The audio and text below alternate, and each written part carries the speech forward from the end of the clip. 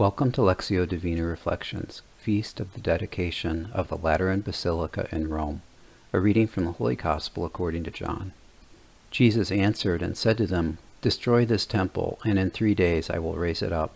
The Jews said, "This temple has been under construction for 46 years, and you will raise it up in 3 days?"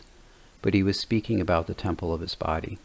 Therefore, when he was raised from the dead, his disciples remembered that he had said this, and they came to believe the scripture and the words Jesus had spoken. In today's gospel, Jesus speaks to the Jews in the temple area in Jerusalem. With a whip, he drives out the people selling oxen, sheep, and doves intended for sacrifice, and he overturns the tables of the money changers. To those selling doves, he says, "Take these out of here and stop making my Father's house a marketplace."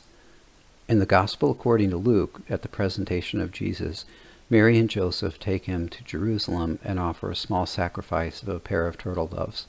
Surely Jesus would have recalled the stories his parents told him about his consecration to the Lord in this sacrifice.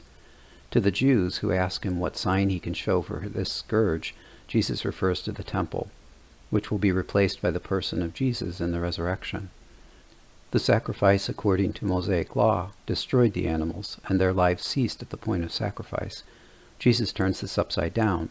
By his sacrifice on the cross, he destroys death and restores us for eternal life in the consecrated house of his Father. Father in heaven, St. Paul says, "Do you not know that you are the temple of God, and that the Spirit of God dwells in you? Consecrate me in the truth of your Son, in his death and resurrection, to make holy in me a place for you to dwell. God Most High, be my refuge and strength today in the life-giving waters that flow from your holy dwelling." From the responsorial psalm, "I have chosen and consecrated this house, says the Lord, that my name may be there forever. God, be in my midst today. Let nothing disturb me. Glory be to the Father, and to the Son, and to the Holy Spirit, as it was in the beginning, is now, and ever shall be, world without end. Amen."